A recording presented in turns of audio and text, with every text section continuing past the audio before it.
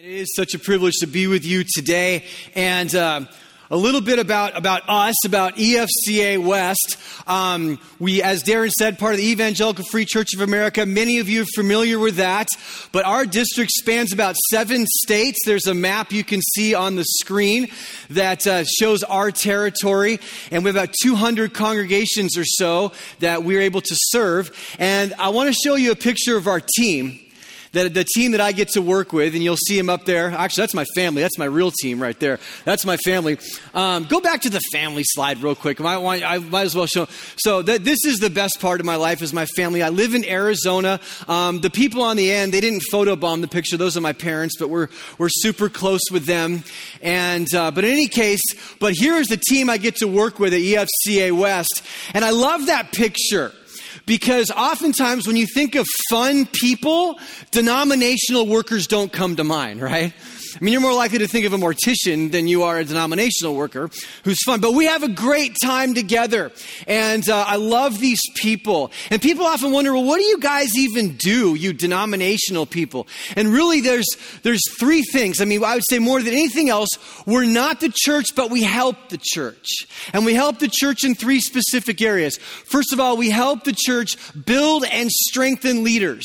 And so I'll show you a photo here. We've been taking groups of pastors to Hume Lake, and you might recognize the guy in the hat. He's on staff here, John Schaefer. John has been helping to organize these trips and run the logistics, but we've been taking pastors up to Hume to encourage them and to breathe life into them and to help build leadership and spiritual leadership and into their souls. And so we do that. That's the first thing we do is we build and strengthen leaders. The second thing we do is we help churches plant new churches. And so here's an example. This is Gospel City Church. This was planted last September in the heart of Long Beach. And we were there for the launch service. They're doing great. They're being coached by our team and resourced by us. And it's been awesome to see that church and many others that we are planting. And the third thing we do is we help churches reach all the people around them. You know, we have a lot of changing demographics all over our district. Here's a picture of about 15 Spanish-speaking church planters and pastors. We call it our Young Latinos Summit. And they've come into our district. We are learning from them as well as working with them, resourcing them, and helping them help each other start churches. The bivocational, bicultural, bilingual. And it's just so exciting to be a part of that. And I want to say thank you to so many of you who over the many years have supported this ministry because you've helped us do what we hope to see, which is to raise up a new generation of pastors and leaders who can shepherd and lead a new generation of churches that will reach a new generation of people who desperately need to find their way home. And that's what I want to talk to you about today, is how to get home. And so if you have a Bible, turn to Hebrews chapter 11. We just looked at this a second ago. But in this passage, the writer's going through a list of characters that would have been very familiar to the Jewish Christians who would be hearing this, the letter, and they're hearing all about these heroes like Abel from Cain and Abel, and Noah, and Enoch, and Abraham and Sarah, and they all had something in common, that God had called them from where they were, called them out of where they were, and set them on a journey that would lead them to a better place, a place that He had prepared for them. And what they all had in common was that for some crazy reason, they believed Him. And so they went, and they didn't know where they were going. But as He led them, what He was doing was leading them on a journey that would ultimately take them home. And isn't that the human experience, right?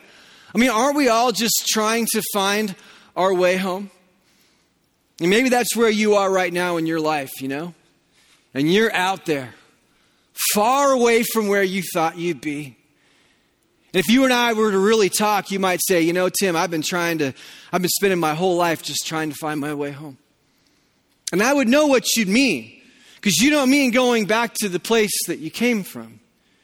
You mean trying to find the place where you belong, the place that you were made for. And sometimes you kind of catch glimpses of it, right? Like you might hear it in a song or see it in a sunset or experience it in a conversation, but then it just kind of vanishes. And You're like, that was so great. But if that's you today, if you feel kind of like a refugee, if you feel a little out of place, well, you're in good company. Because as the writer of Hebrews is talking about this passage, there are three, I guess, decisions that we need to make. 3 realities that we need to embrace. 3 kind of positions that we need to hold in our life that we need to embrace if we're ever going to make it home. And they're found in this passage, and I'm going to go through them quickly. But if we're going to get home, the first thing that we can identify is that if I'm ever going to make it, I've got to first acknowledge that I don't belong here. So if you look at verse 13, once again, it says, these all died in faith, not having received the things promised, but having seen them and greeted them from afar. And check this out, having acknowledged that they were strangers and exiles on the earth. And can I ask you, have you come to terms with, have you acknowledged that you're an exile, that you're a stranger on this planet, that the more you grow in your faith and the more you go on your journey, you're just not going to fit here like you once thought that you did. So I live in Arizona, and there's a lot of people moving to Arizona. A lot of you guys are moving to Arizona. And we love that you're coming out. I mean, not all of you, I guess, but it's good to have a lot of you come out. And what's very common, because people come from all over the country to Arizona, it's very common to see on the back of a car window the outline of a state like Minnesota or, California or whatever. And in the middle, there's a little heart, or it just says home. And what there's people are trying to say is that, yeah, I may be here in Arizona. My body may be here, but my heart is back in Wisconsin or Washington or wherever. That's where my heart is. And I think that's kind of what he's trying to say here is that, yeah, I may be here, but my heart is there. My heart is where the place God has prepared for me. And there's this idea that we kind of outgrow this earth the way a child outgrows their toys. You can't keep giving the child the same toys anymore because it just doesn't fit. And the clothes don't fit. But the problem is, it says without faith it is impossible to please God. And anyone that comes to him must believe he exists. And part of that is without faith it is impossible to see beyond, to recognize that there is a place that he has prepared for us that is so much better than now. And so when we don't know that, what we tend to do is we go back to the same toys and we go back to the same people and the same stuff and the same expectations, but they don't do it for us anymore, and we don't know why. And it begins to get frustrating for us, and so we try to squeeze everything out of life that we can, but it's of no use because you weren't made for this life. And we have to get serious about that. The last several years have taught us how fragile life is.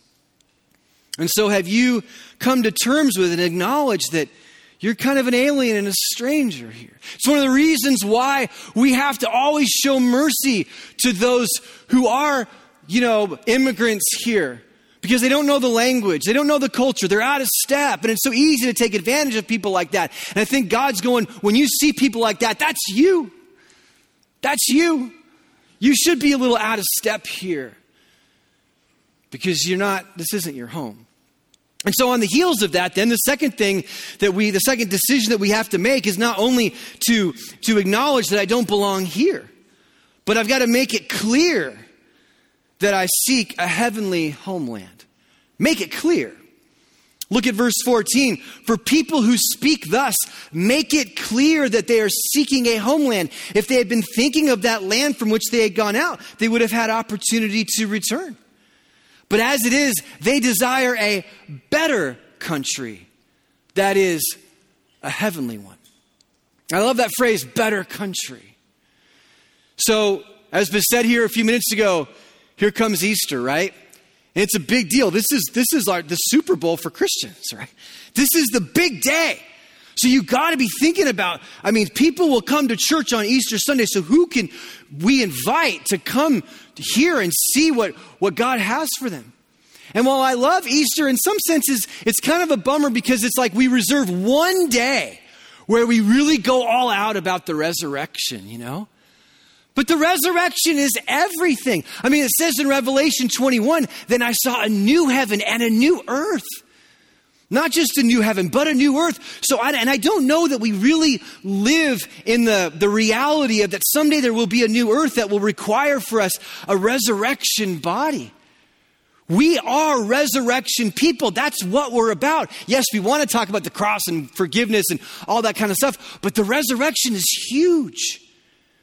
That's what we're supposed to be about.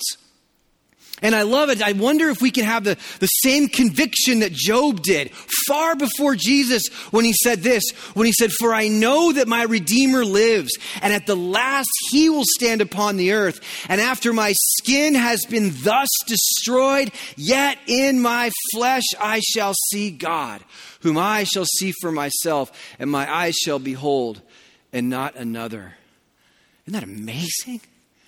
I know that my Redeemer lives, and in my flesh I will see God.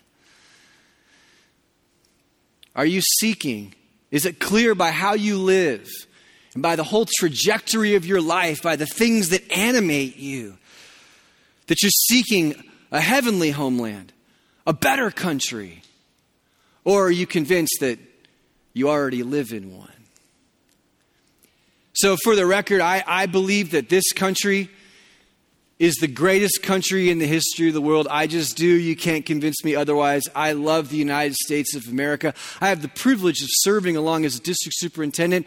I serve as a chaplain in the United States Air Force Reserve, and I love wearing the uniform of this country. It's a wonderful thing, okay? It is. But I think, with that being said, sometimes some of us have confused the United States of America with our homeland. And it's not. It's where we've been sent to proclaim the kingdom of God. It is an assignment. It is a place that God has ordained for us to live. But it's not our homeland. Paul says in Philippians chapter 3, but our citizenship is in heaven. And from it we await a Savior, the Lord Jesus Christ, who will transform our lowly body to be like his glorious body. See, there's the resurrection component again, by the power that enables him to subject all things to himself.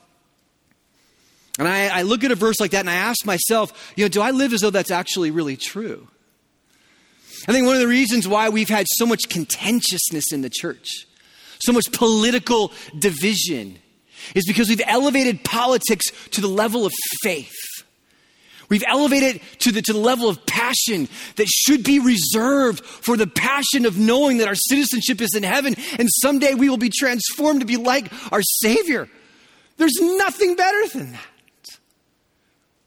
But I think we get these things confused, and I think it's caused a lot of contentiousness in our politics. So let me ask you honestly, can I just ask you, if you had to choose, what would you do? Would you rather convert someone to Jesus or to your political party? Because they're not the same thing. They're not. And if you want to know the answer to that question, just check out your social media feed.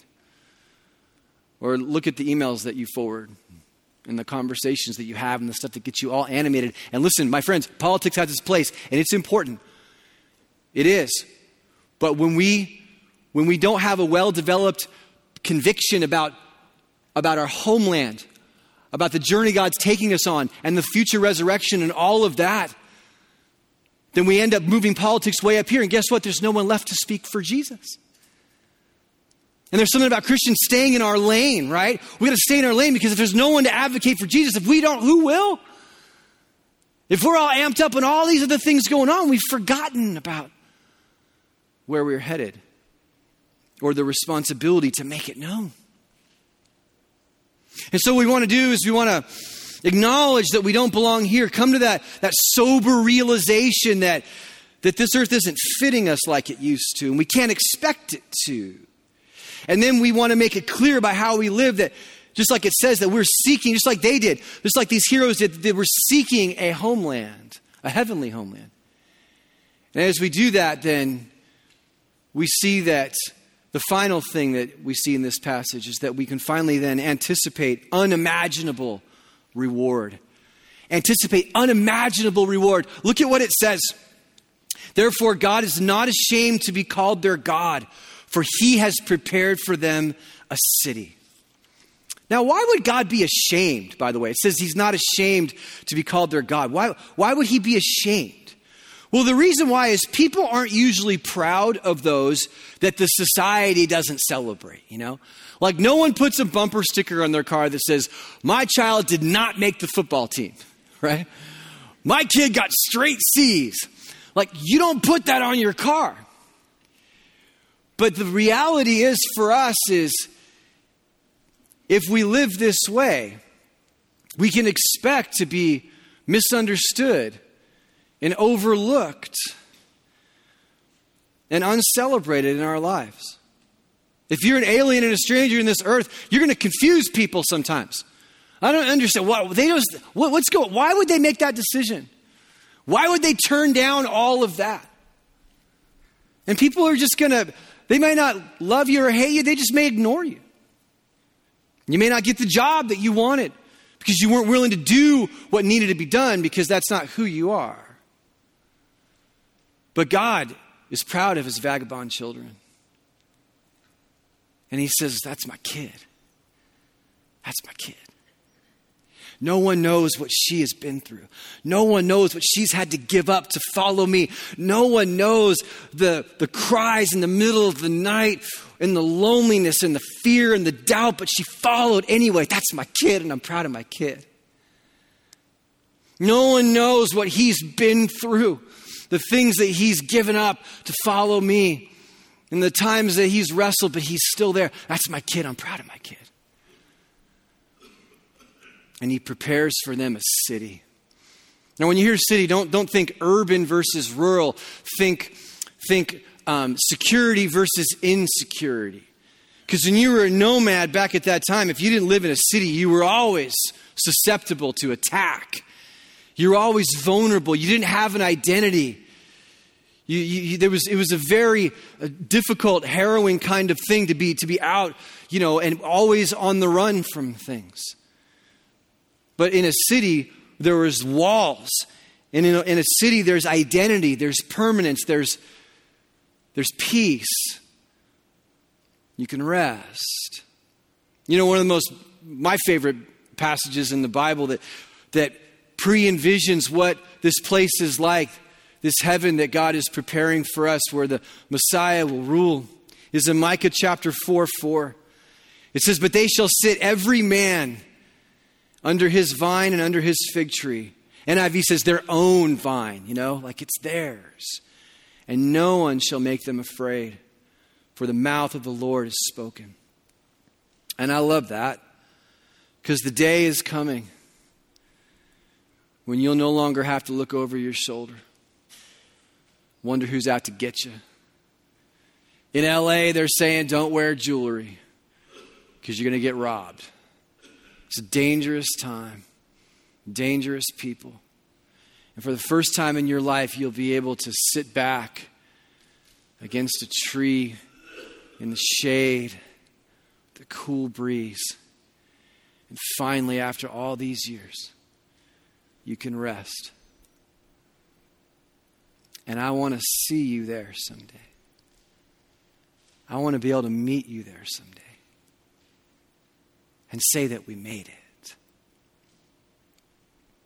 I understand that you might be sitting here today saying, Tim, that's great. Thanks for telling me that someday, there's this place that God's prepared for me. But man, right now, I don't know how I'm going to get through the day.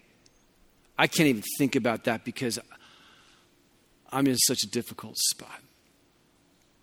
What do I do? What do I do in the here and now? So I have a friend named Mike, and Mike calls me up one day and says, hey, Tim, I have an idea. Let's run an ultra marathon. I'm like, what? With friends like that, right? So he has this idea, and we said, fine. Okay, so fine. So we go out to Utah, and we run this race. And it's what we did was it was the entry level ultra marathon. It was a 50K is what the distance was. Now, lest that sounds impressive to you, what we learned was that at this race, not only was there a 50K, which is 31 miles, but there's also a 100K, which is 62 miles, and a 100-miler, which is 100 miles. So we go and we run this race and we get all done. And I'm dead and delirious and whatever. And we go back to the hotel. Well, the next morning, I've got to go back to the finish line to pick up a bag that I had left at one of the aid stations. And so we go back to the finish line and we see the 100-milers are still coming across. And these 100-milers have been running for 30 hours. 30 hours. And I see this woman come across the finish line. And I'm not kidding, she had to be like at least 65 years old. She looked like a piece of beef jerky, with shorts and a top. And I don't mean that bad, You're like, how do you mean that good? But she's all sinewy and stuff, right? And I see her, and I go over to her and I say, you just ran 100 miles. Like, congratulations. That's an amazing accomplishment. So I was amazed by that. And she says, well, thank you, but I almost didn't make it. See, I was 80 miles in, and I was in the medical tent. I was done. I had nothing left. I was beyond exhausted. And I was going to pull myself from the race. And right before I did, all of a sudden, this guy comes over and says, come with me. So I went. And she made it. And she finished. Some of you are 80 miles in. At least it feels like that. And you're in the tent. And you're done. These last 2 years have beat you up far more than you'd care to admit. And you're going, God, I never thought the journey would be this long. I never thought it would be this hard. I never felt so shattered in all my life. And you're thinking about pulling yourself from the race and giving up all hope. And if you've been there, and if you're there, you know what I'm talking about. You know what I'm talking about. But if that's you today, I'm here to tell you that right as you're about to give up all hope, God became man. Like the creator of the universe became one of us and took on flesh and blood. And right now, he's coming over to you.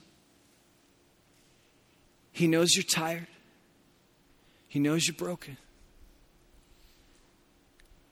He knows things aren't turning out the way you thought that they would. But with a hand on your shoulder, he's just simply saying, come with me. We're going to finish this. We can make it home. He's not asking you to be perfect. I mean, look at you. You can't be perfect. But he's asking you to follow. Just to go. Because if you go, you'll finish. If you follow, he will lead you home. Let's pray together. Father God, I thank you for these beautiful men and women that make up this bride of Christ. And if we were to talk to each person individually, the stories that we would hear would be heartbreaking on so many levels. Fear, fatigue, disappointment, loss. And on top of that, anger and everything else that we've been surrounded by. But I pray, God, if there's anyone in here who's in that spot, who needs to sense your spirit right now and feel the comfort of your spirit, that they would just reach out to you and say, God, it's been hard, but I believe that you can lead me home. And I'll follow. I'll take one more step. And God, that you would make yourself so evidently clear to them and that you would guide them and show them the place where you are leading them. God, we confess that on our own we can't do it, but yet we believe and we trust. And for those in here who don't, maybe have never placed their faith in you, that today they would say, God, I'm done playing games. I'm done pretending I'm a good person. I'm done thinking I can do this on my own. I need you. I want to surrender my life to you today and trust that if I follow you, you will lead me to where you made me to be. Thank you for that. And again, thank you for these men and women and for the gospel of truth. In Jesus' name, amen.